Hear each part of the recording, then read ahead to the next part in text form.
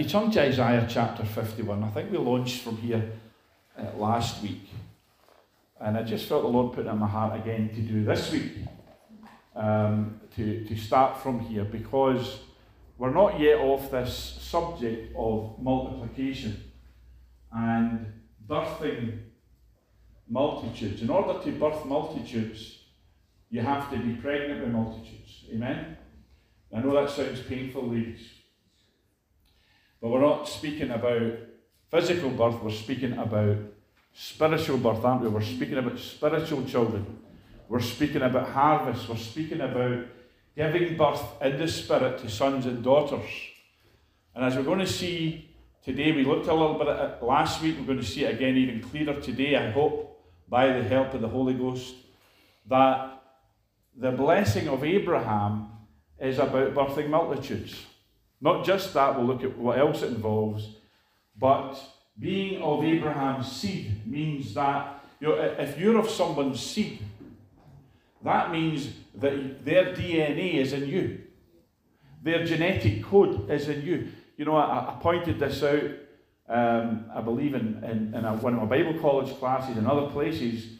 The last thing Jesus is recorded as saying in the book, in Revelation, a few verses before the end, is that he is of the seed of David. He is of David's stock. So, that's important to understand that physically Jesus was born of David, of David's lineage. Okay? And so you and I need to know who our lineage is from.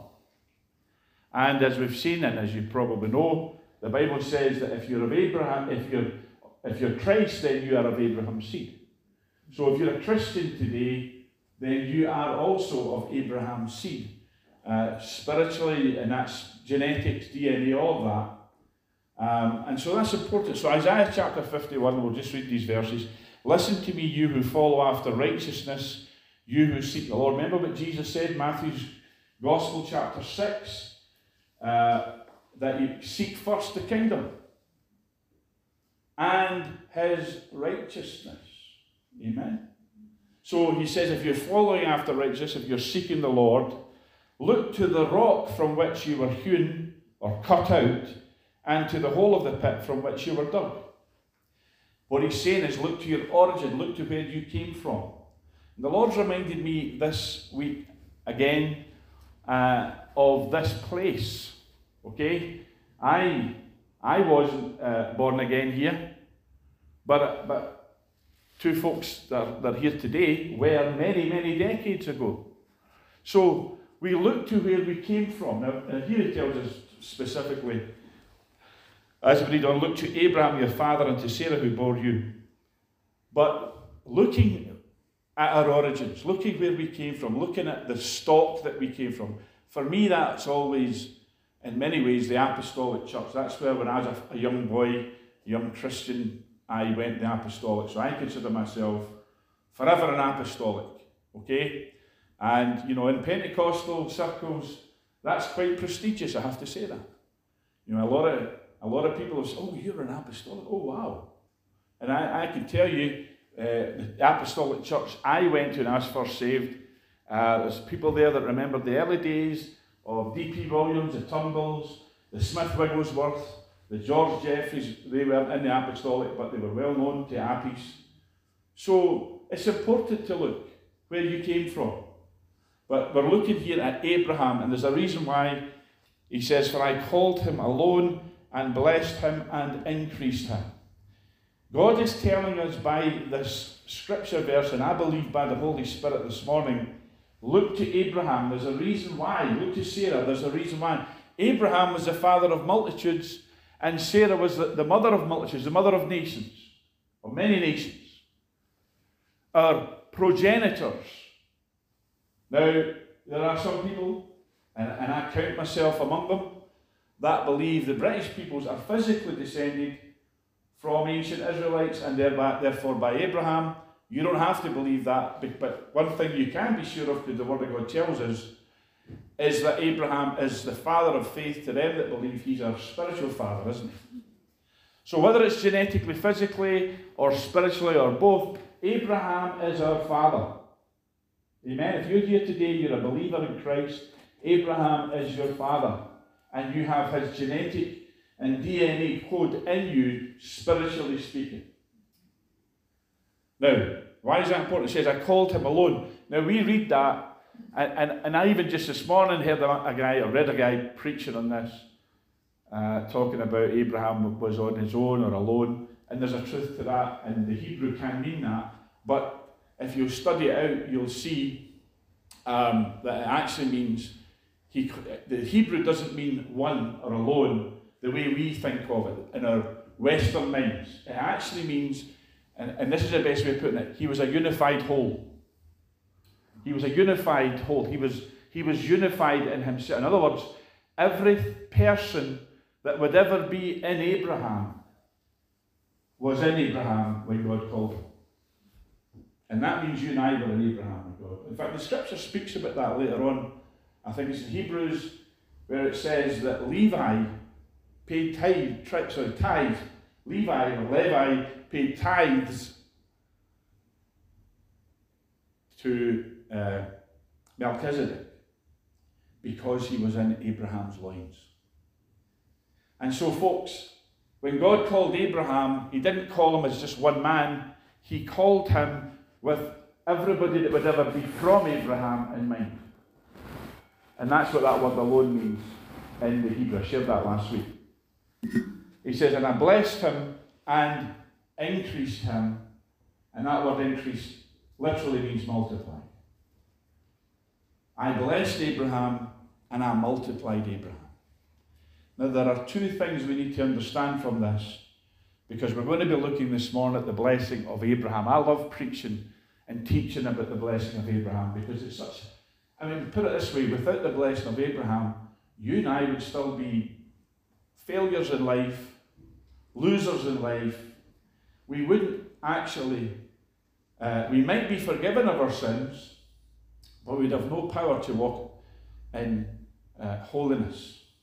Because the Bible tells us, Galatians chapter 3, Christ was made a curse for us that the blessing of Abraham might come upon us.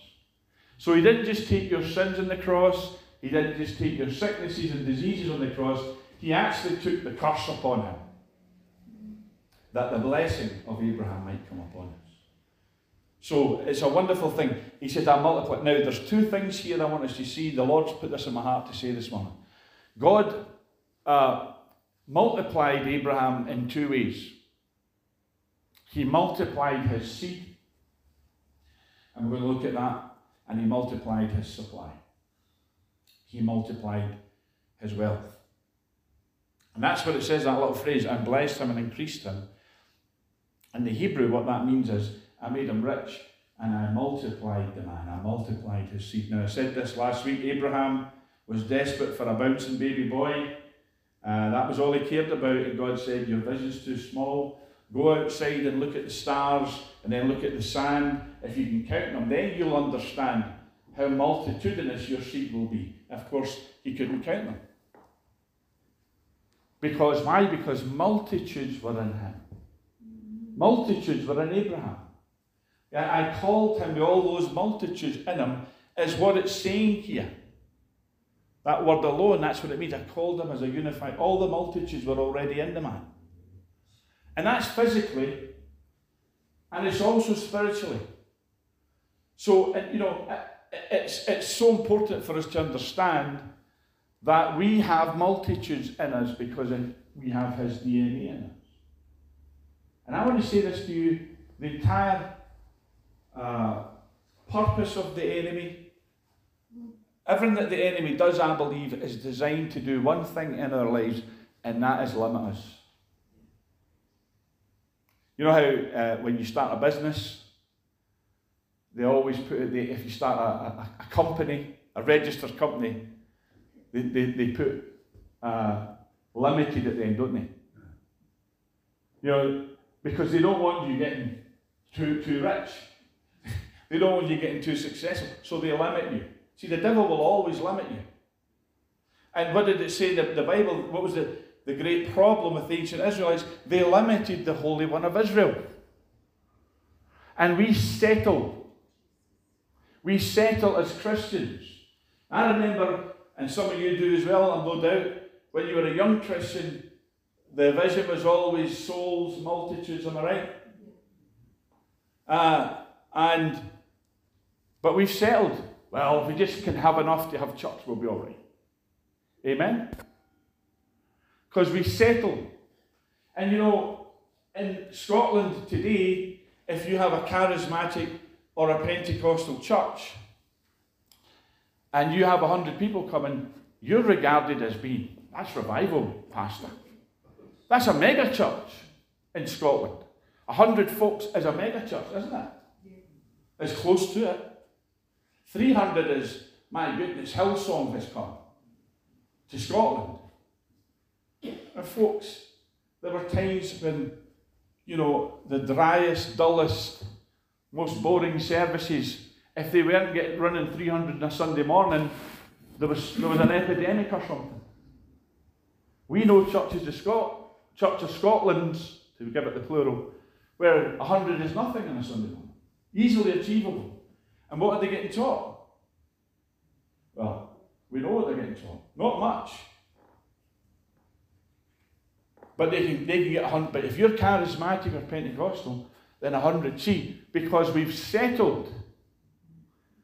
We're content that we sit in churches that we're not filling 10% of the seats, but all the streets around us are full of people going to hell and living wretched lives. And we sing Amazing Grace that saved a wretch like me, but we ignore the wretchedness of those around us. Now, I'm not beating anybody up here. I'm beating myself up if I'm beating anybody up.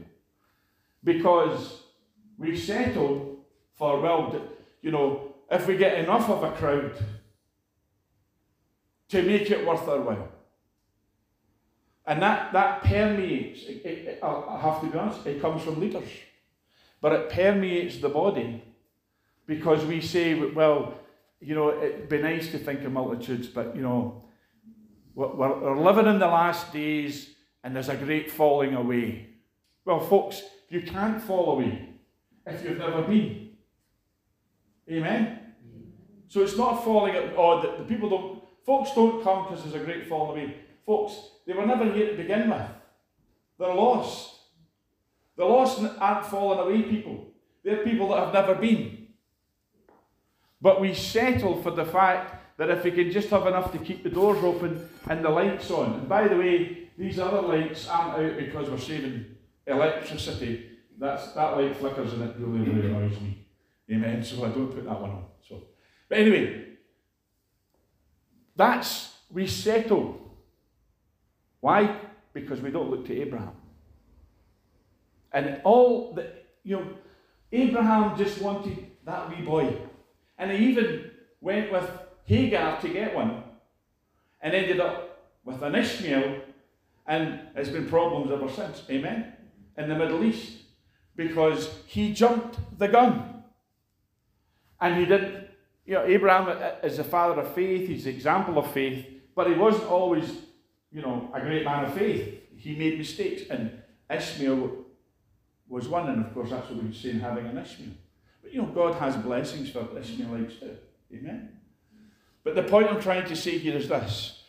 We look to Abraham because God had a purpose in Abraham, and that was to bless him and increase him, multiply. Okay? And so Abraham was multiplied. Think of it look at all the believers in the earth today. Forget all the physical descendants. If you are in Christ, then you're Abraham's seed. So think about it this way. The millions of Christians that have come into the earth, including you and I, because Abraham was faithful. And that's why God called him. Now I want to show you some Genesis chapter 28. God multiplied Abraham two ways. He multiplied his wealth.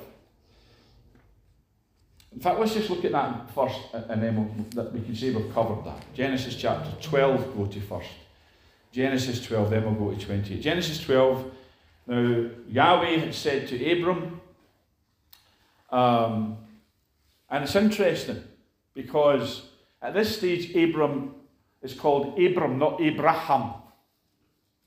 And Abram means high father or great father. Okay, Abraham was, you know why Abraham was a great father? Because he longed for an heir. He longed for a son. And the Bible says God chose Abraham, or Abraham, because he would teach his children after him. He was a covenant man, he understood. But at this stage, he's only high father Abram, and later on God made him Abraham, which means father of many nations, or father of multitudes. And God wants to take us today from being people who birthing multitudes sounds like a great idea, sign me up, to being people who will actually walk in it and function in it. Amen? In other words, getting back to what we used to know, some of us who've been at SAVE for quite a number of years, when we used to hear preaching about and teaching that multitudes were on God's heart. And revival isn't just that we just have a great time in church, happy clappy, get the tambourines out, or get additions to the praise band, or we have 2-hour meetings instead of 1-hour meetings, all that stuff. It's not revival for our benefit, it's revival so that multitudes come in. So that there's a harvest. Sometimes we shouldn't even call it revival unless we mean harvest, because God has harvest on his mind. But do we? Or are we just, as long as there's enough of us. Anyway, it says, Lord had said to Abram, or Yahweh had said to Abram, get out of your country, from your family, from your father's house, to a land that I will show you. I will make you a great nation. Now, what that means is, I will multiply you till you are a nation. Amen? You can't become a great nation and there's just one of you. I'm my own grandpa. No, there has to be many people to make a nation. There has to be a multitude of people, multitudes even. There are multitudes of people in Britain today, in Scotland today. Not just, us four, no more. You have to be multiplied to be a great. The very first promise, I will multiply you, you become a great nation. I will bless you. Bless doesn't mean I'll send you a greeting card from the Christian bookshop with a nice wee sentence on it and a scripture.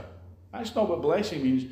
Blessing here means to empower, to prosper economically, financially, and in every other area of life.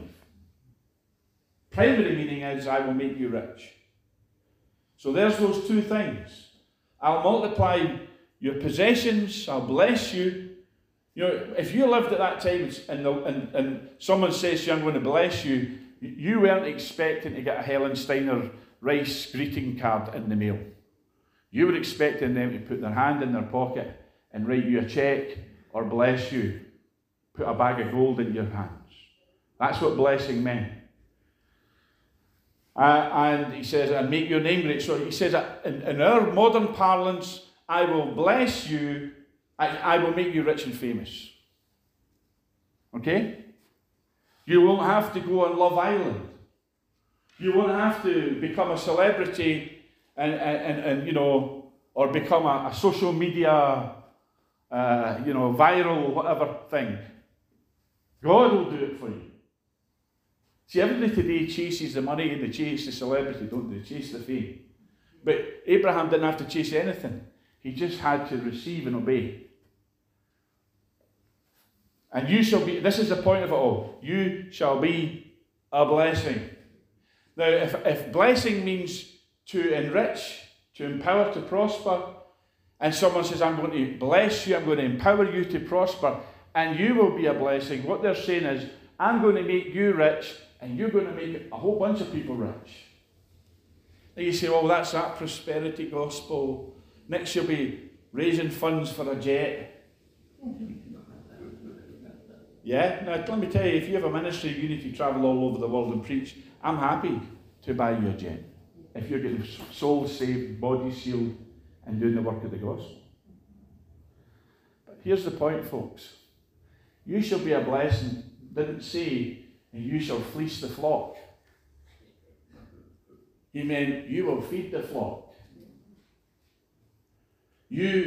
I'll make you so rich that the only fun you'll have the money is giving it away and investing and giving to the poor.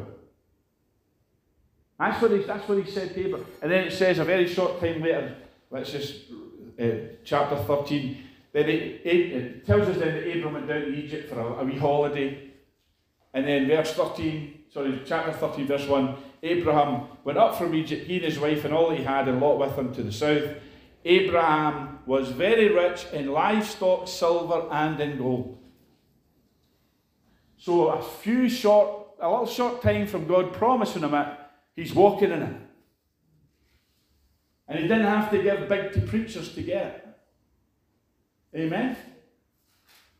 And it says he's rich in livestock, which is cattle, silver. Well, these are all the commodities of God. The cattle on the 1,000 hills are his. The silver and the gold are mine, saith the Lord of hosts. The things that God is rich in, Abraham was rich in. Okay? So anyway, but that he blessed him. He gave him the power to get wealth. So we've covered that. And it's a great, and we could launch out on that, we could teach on that. There's great messages on that we could get into, and we have done, and we will do, and we might even touch on it again here. But what I want to show you is the multiplication of seed, because that's where our heart is this morning. We're not sitting here saying, we're here because we want to be rich and all be J.R. Ewing. Amen? If you're old enough to remember who J.R. Ewing is, the ones that are nodding obviously are. Amen? God's not saying, I'm going to make you, Billy Big Shot. What he's saying is to Abraham, I'm going to make you rich so that you can be a father to multitudes and you can bless them. Amen? Now you might say, well, we shouldn't really be talking about money. Let me tell you right now, it's not even money, it's supply.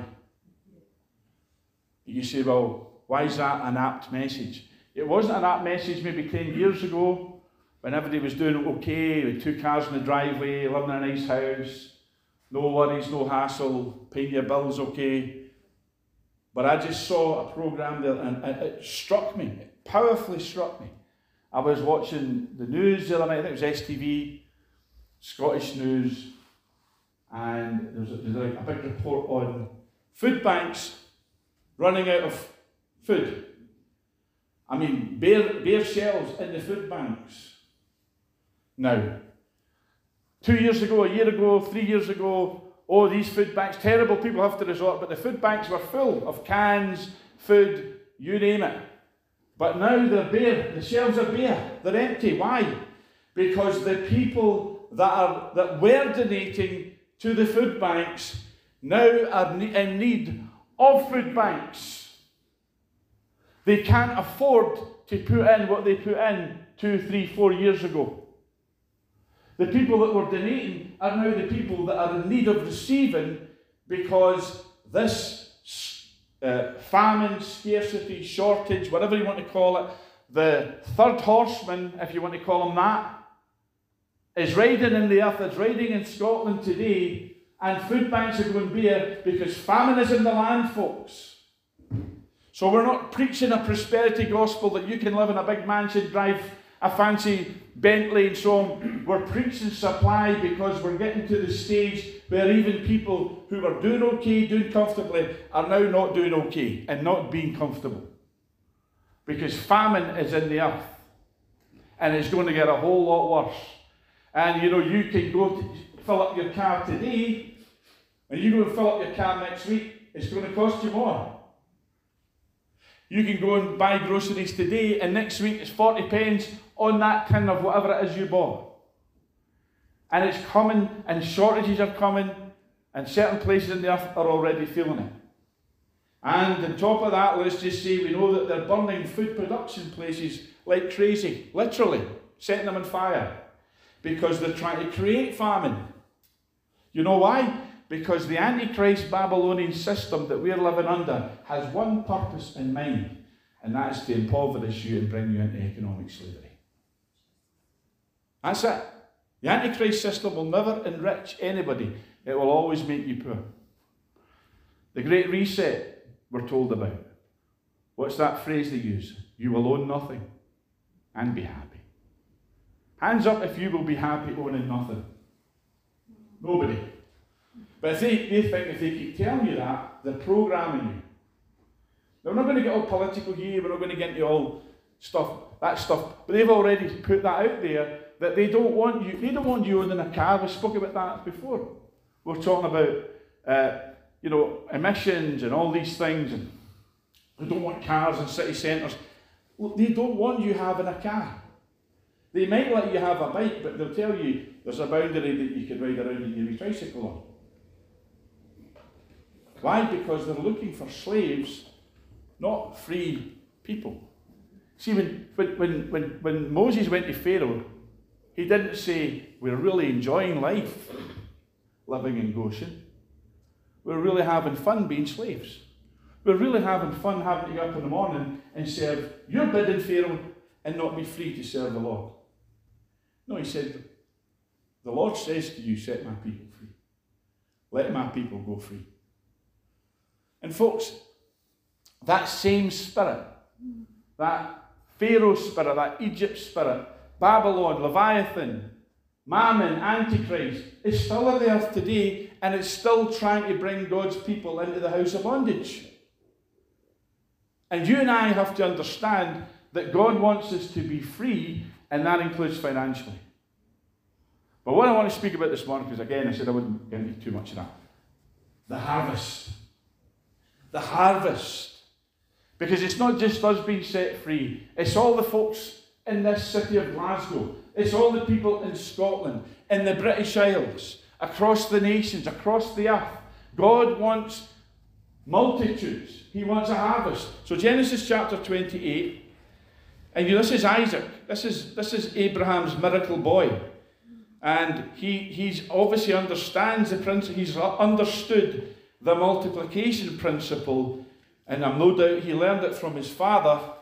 So he's now speaking to his son Jacob. And look what it says, Genesis 28. Then Isaac called Jacob and blessed him. He empowered Jacob to prosper with his word. He understood from his father the power of blessing. Okay? And you ought to bless your children like Abraham blessed Isaac, like Isaac blessed Jacob. And Jacob blessed his children. I was in a shop the other day, and I'm walking behind this woman with this wee boy. And the wee boy says something to his mother, and she said, "That's right, son. You are the best wee boy in this world. You're the greatest wee boy there is." And she got on like that. And I was like, whoa. This woman knows how to bless her children. That wee boy's not going to grow up and go, I'm a loser, I'm a failure, I don't even know if I should be. We're not mocking people with depression and suicide and all that. But folks, a lot of that comes from your parents, doesn't it? You'll never amount to anything. You'll never be any good. Amen? This woman, I thought, that wee boy's going to grow up and be somebody. Because they're just in Primark. They're just walking along, and he said something, and she started shouting at this wee boy. You are the greatest wee boy on this planet. That's what she was talking to him like. I mean, she wasn't nuts, but she understood the blessing. I don't know if she's a Christian, but she understood this. And we spend too much time cursing and deriding. Joking's one thing, having a bit of a laugh, is one thing. But folks, we need to be blessing each other. Amen? The Bible says we even need to bless our enemies. Don't know that I'm 100% happy with that. I don't know if that's a typo. But anyway, but blessing. You know why it's so good to bless people? Because there's power in it. And God entrusts us with the power to either bless or curse. So we should be blessed. So he says here, he blessed him, he called Jacob, blessed him, and charged him, and said to him, you shall not take a wife from the daughters of Canaan. Arise, go to Paddan Aram, to the house of Bethuel, your mother's father, and take yourself a wife from there of the daughters of Laban, your mother's brother. Watch this. May God Almighty bless you. There he is, his blessing. And make you fruitful, and multiply you. What Isaac is saying to Jacob is, I'm talking to Jacob, but I'm talking to all the seed that's in you, Jacob. And I believe God, the Holy Spirit, is saying to us today, folks, he's not talking just to you and I. He's saying, he's calling forth the multitudes that are in your spirit and mine, that we're pregnant with. And I believe he wants to make us pregnant with multitudes for a great harvest. You've heard, we've spoke here during the Rise Scotland, I think Stephen Alec have said, we've all said about believing for at least 1 million souls. Amen? Well, folks, that's a lot of souls. Do we have 1 million souls? Are we pregnant today in our spirit man with 1 million souls? That's just Scotland. That's not Britain. That's not the nations. That's just in Scotland. Are you pregnant? Or let me just say this. Do you want to get pregnant? See, I believe, the angel Gabriel came to Mary and says, do you want to get pregnant? Because the Holy Spirit will overshadow you. And you will have a son. I believe the Holy Spirit is wanting to overshadow us today and saying to us, do you want to birth that 1 million soul harvest you speak about? Do you want to go from being high father, you've got a father's heart, and of course a mother, it's not a gender thing. Do you want to, or because you can go from just talking about it to walking around wherever you are, lying in your bed, going to Asda, going to church, whatever it is you do, and you're walking around with 1 million soul harvest growing inside you. It's reminding me a wee bit like Paul Yonggi Cho speaking about these things. The fourth dimension. Incubating the things that you desire. We could incubate, we could have desires. You might have a desire for a top of the range Mercedes. You might have a desire for a 6-bedroom mansion. You might have a desire for whatever it is. And some of these things are good, not just physical things, but you might have a desire for a better family life, or a reconciliation with loved ones that you've estranged from. But folks, isn't it wonderful to think that we can incubate a harvest of many souls? And that's all intercession really is. It's saying, Lord, I want to be pregnant. I want to be pregnant with all those souls that need you, and that they come into the kingdom. Okay? So he says to him, may God Almighty bless you, make you fruitful, and multiply you. You know how, here's where it starts. It doesn't start with an anointed preacher. It doesn't start with your church. It doesn't start with, whatever. It starts with you. He didn't say to Jacob, we'll multiply people. He says, we'll multiply you. Okay? Why? Because you've got Abraham's DNA in you. Abraham was the father of multitudes, so can you be. Sarah was the mother of many nations, so can you be. Because you allow yourself to incubate in you that vision. But the devil's going to fight that vision, folks. He's fought it in the church. He's fought that vision. That's why we settle, because, as long as we've got a place we can go to. Whereas before we used to burn as young believers, we burned for souls, didn't we? Have we lost that burning? Have we lost that fire? Or do we just limit it, well, as long as my loved ones, as long as my relatives, as long as the folks that matter to me get saved? What about the folks that matter to the Lord? And he says here, and give you, watch this, make you fruitful, multiply you, that you may be an assembly of peoples. That's why we're calling this meeting on a Saturday morning, the gathering, because it's a gathering of the peoples. Amen? We're believing that people will come in, not necessarily just in this meeting, but in general, and not just in this place, but in every place where the gospel was going forth. That Glasgow would flourish by the preaching of the Lord and the praising of his name. What is the result of that? The result is fruit, folks. It's harvest. It's Victory Christian Centre being filled. It's the church that you go to being filled. It's this place being filled. It's every meeting standing room only. It's the vision David saw of this street being filled. And he said to me, it's not just this place, Dad, it's other places.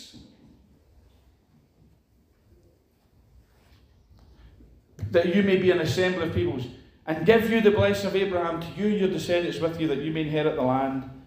Folks, multiplying people to us, multiplying seed, and multiplying wealth. But it's not wealth just so that we can all be tycoons and all that. It's wealth so that we can fund a move of God. You know, wow. It's never, you know, if you watch God TV, I watch it. And they're talking about, you know, they need money, be a media missionary, yeah? Let's go beyond being media missionaries and prosper so much that we buy media channels. So that they're no longer pumping out filth and pornography and wokeism, or buying companies. You know, we went shopping the other day and it had all this stuff in the windows, all this Pride stuff. And I thought, I'm not going to buy anything from that shop. I thought, if I do that with all these shops, I'll not be buying anything. But you know, if you bought the company, you could just say, hey, I'll tell you what's going in the window. The biggest open Bible you've ever seen. Amen. And if people say, I'm not going to buy in at that shop because you're all fundamentalist Christian freaks. Well, we don't need your money anyway. We can give it away because God has prospered us and we're going to be a blessing. So if you do need stuff and you're going to need stuff in the current famine and you need the food and you need clothing, then come in and get it. But you have to accept a free Bible with it, and you have to accept a gospel tract with it, and you have to sit and listen to Pastor Bill's wonderful messages for half an hour, and then you can walk out the door with your free stuff. Amen? You see, if you had the economic clout, do you know, let me tell you, I'll do this. I need to watch my time. There's one other thing I want to show us before we close, but I just want to share this. The Lord's put this in my heart. This place has been going for 157 years. 157 years. And I used to read a lot about this place, the history of it. At its peak, 20,000 children in Glasgow attended a Foundry Boys meeting. They had, some accounts say 89 branches, some accounts say more than branches in England, even. Okay, this place was, not this, I don't mean this church, there were branches throughout. 20,000 at its peak children. That wasn't even the adults. That's just the children. Okay? One man who helped to found the Foundry Boys, I believe he went to a D.L. Moody meeting, was inspired. He personally led over 11,000 children to the Lord. Think about that. I mean, that's a bigger crowd than Partick Thistlegate. Amen. That's not hard. But think about that. He didn't have a YouTube channel. He didn't have a Facebook page. That was before all that. Why? Because the Holy Ghost moved. I believe that's why God made me the pastor here, because that heritage, that well. And here's the glorious news. That was just one of many children's works in Glasgow at the time. Folks, we have a heritage of harvest. I don't just mean here, I mean in Scotland. Don't we? Revivals, renewals, over and over. That's our heritage. And I believe the Lord's saying, look to the pit from which you were dug. Look to the rock from which you were hewn. Look to that rich seam, that heritage that we have. Anyway, we need to press on. I want to just close. There's other things I could say, but I want to close with this, because we sang about Amazing Grace. We sang when we've been there 10,000 years, and I kind of had a wee smile on my face when we sang that, because Revelation chapter 7, I want to show you this. I want to just get a little bit scientific with you, just in the few minutes we've got left. What is time? What is time in relation to eternity? We talk about time. We say, oh, well, the great end time harvest, which means a harvest is coming. But how will it come and where is it?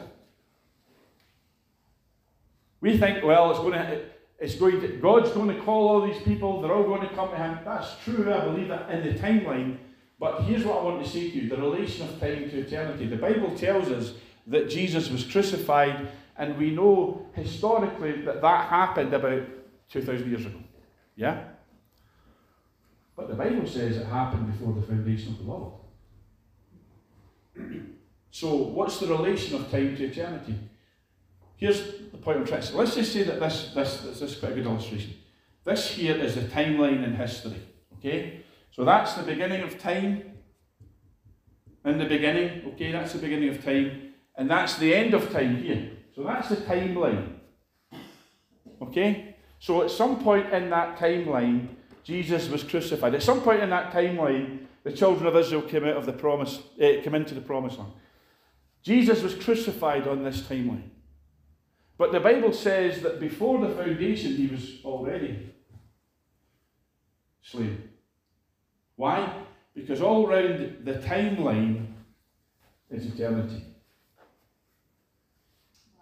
So it's an eternal truth that Jesus is the crucified one. He's the crucified one eternally.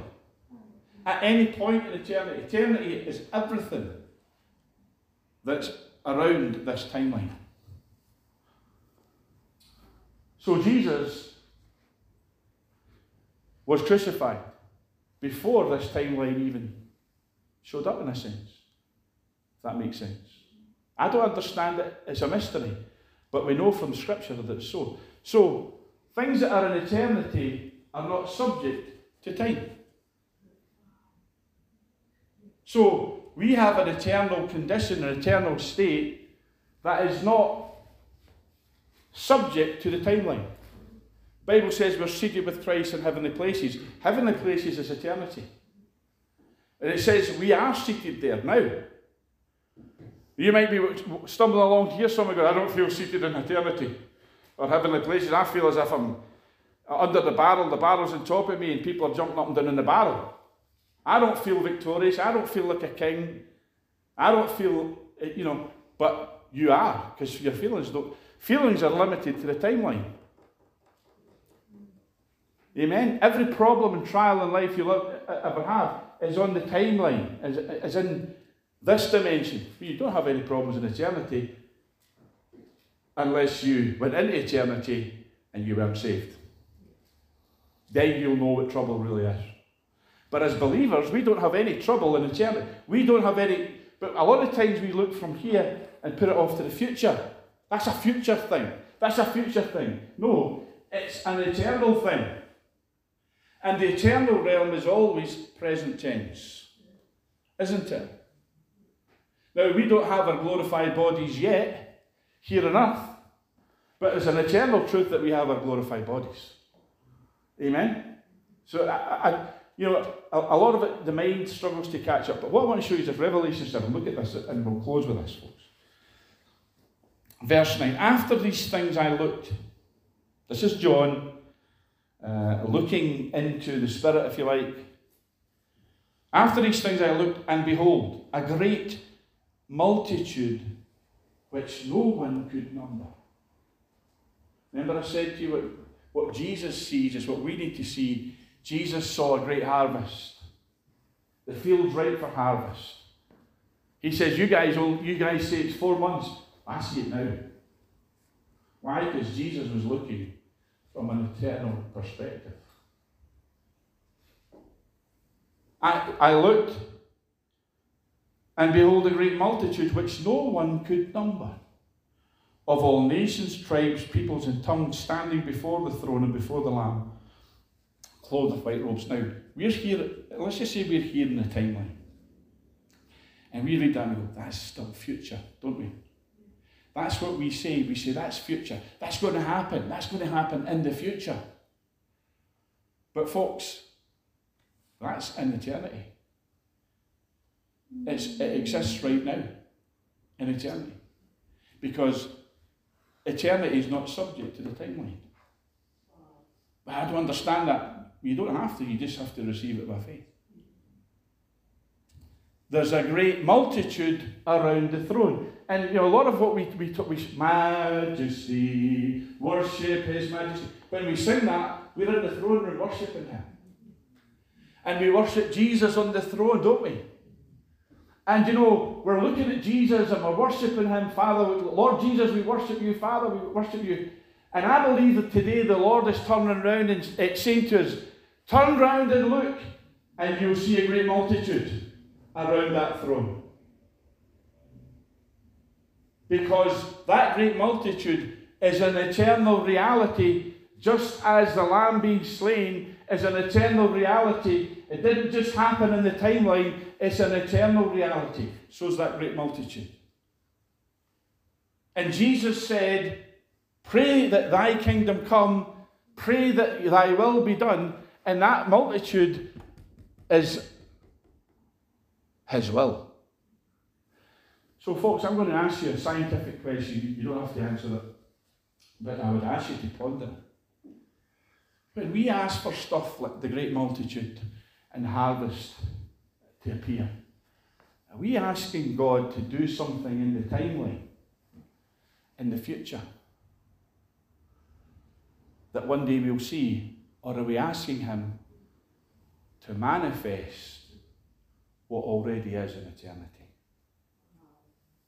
Because we see a it's in the future. Somebody's going to come along. God's going to raise up another Billy Graham or a few of them, Louis Palau. We're going to have crusades. We're going to have revival. And there'll be a mighty move of God, and all these people are going to come in. Now, in the timeline, that's true.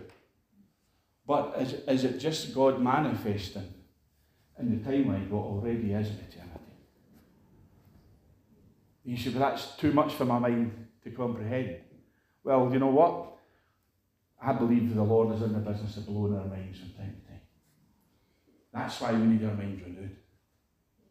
I can't explain the interaction between time and eternity. Wish I could, and God has given me increasing revelation of it. I'm sure he has with you too. But folks, we don't need to understand it. We just need to. I don't understand how your body can be healed, or my body can be healed. I don't understand how you can have a tumour and you speak to it and it disappears. I don't understand a lot of these things. They're mysteries and secrets. But folks, you don't have to understand how a kettle works. Amen, protons and all that, and leptons. And you don't have to understand all that. You just need to switch the kettle on and pour yourself. Amen. So folks, you and I just need to see, Lord, thank you for this great multitude standing before the throne. I see it in your word, and therefore I know if it's in your word, it's a reality eternally. I don't know how time and eternity intersect, but I know that you've told me, because John saw this 2,000 years ago. So it was a reality 2,000 years ago. Has anything changed in heaven? Have all these folks died off, moved somewhere else? No. He's asking us to believe for multitudes because, folks, multitudes are what's on his heart and multitudes are what's in his presence. And I know that there has to be, because you and I are among these multitudes, aren't we? I'll close with this. Sorry for maybe going on. Do you remember Paul says, I know a man that went to heaven, and I don't know if it was in the body or out. He says, but this man saw things that are not lawful to utter. You can't say what this man, it's talking about himself, we know that. He says, I cannot say what I saw. I'm not allowed to speak it. Now, has anybody ever had a vision from the Lord, or the Lord said something to you and said to you, do not tell anybody about this? I've had that. Don't share this with anybody. Well, I've had that, and I know other people have too. And then one day the Lord says, see that thing I showed you? I told you not to share it. You can share it now. I've had that happen to me several times. And I know other people have too. Not just pastors or preachers. People get that. You can share that now. I don't know why, so what changed? But so you start sharing it. Now, when Paul had that experience, that he went to heaven, and the Lord, he saw things that I can't say. You know, preachers love to do that, don't they? Keep you on a hook. Well, I went to heaven last night, folks. Oh, wow. What happened? Can't really say. Can't tell you. Love to tell you, but not allowed. You know, come back next week, and maybe the Lord will have released me.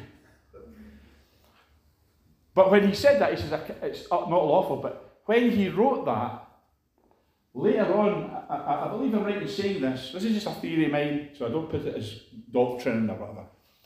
But later on, after he wrote that in Corinthians, he wrote the epistle to the Ephesians. I believe it was a later epistle. Okay?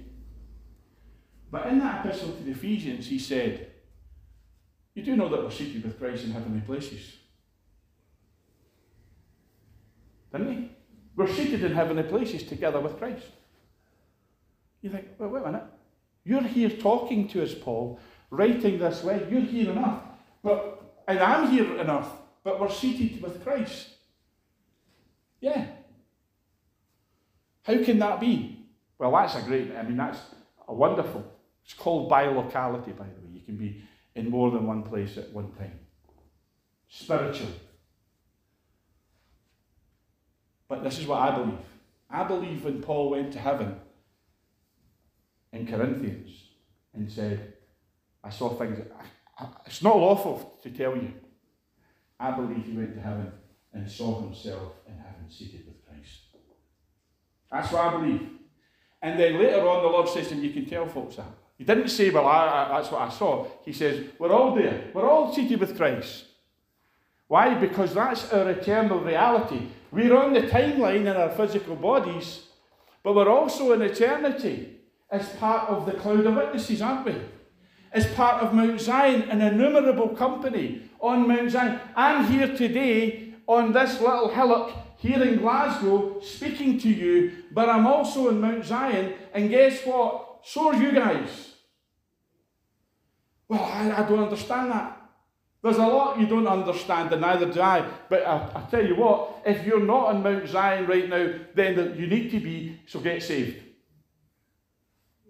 Amen? Well, that's it. Folks, I just wanted to share these things because I believe God is saying to us, every one of us, he wants to multiply. The Lord make you, Deuteronomy chapter 1, 1,000 times more than you are. God has multiplication on his heart for us. And it's not so that we can be, great men and women. It's so that we can have many sons and daughters. God wants to multiply. And I will close here. We should talk a lot about discipleship. We don't talk about discipleship much anymore. But my understanding of discipleship was always this, that when you make a disciple, you literally copy yourself and clone yourself. Amen? As you're following him and you're a disciple, then other people are following you and they're disciples. Amen? Being imitators, Paul says, of me as I imitate Christ. In other words, we're photocopies in many ways, aren't we? Disciple is just Well, that's a guy's a disciple of Jesus. How do I know that? He acts like Jesus, he talks like Jesus, he's got Jesus' faith, he's got Jesus' love. You can see the guy follows Jesus. And then see that guy there, he follows the guy that follows Jesus, and he's just the same. It's just, they're like clones. God wants to see, discipleship really is multiplication, isn't it? It's not just, well, I made a disciple. That's so good. I made one person in my whole life a disciple of Jesus. No, folks. We want much fruit, don't we? And you're not necessarily going to jump on a platform and speak to 100,000 people in a meeting, but you can pray. And you can be faithful, and maybe one day you will be in that platform. There's going to come a time, but see, the Lord wants to multiply us. And you can start off, that's why Jesus says 30-fold, 60-fold, 100-fold. Because we don't all have to start off being right-hand bonky. Not everybody got to have George Jeffreys lay hands on them. Amen? But we can start off being ourselves and allowing God to multiply us. Allowing that blessing of multiplication to be so deep in us that it starts to show up in our lives. I need to close it there, folks. The Lord bless you. Let's just have a word of prayer as we close.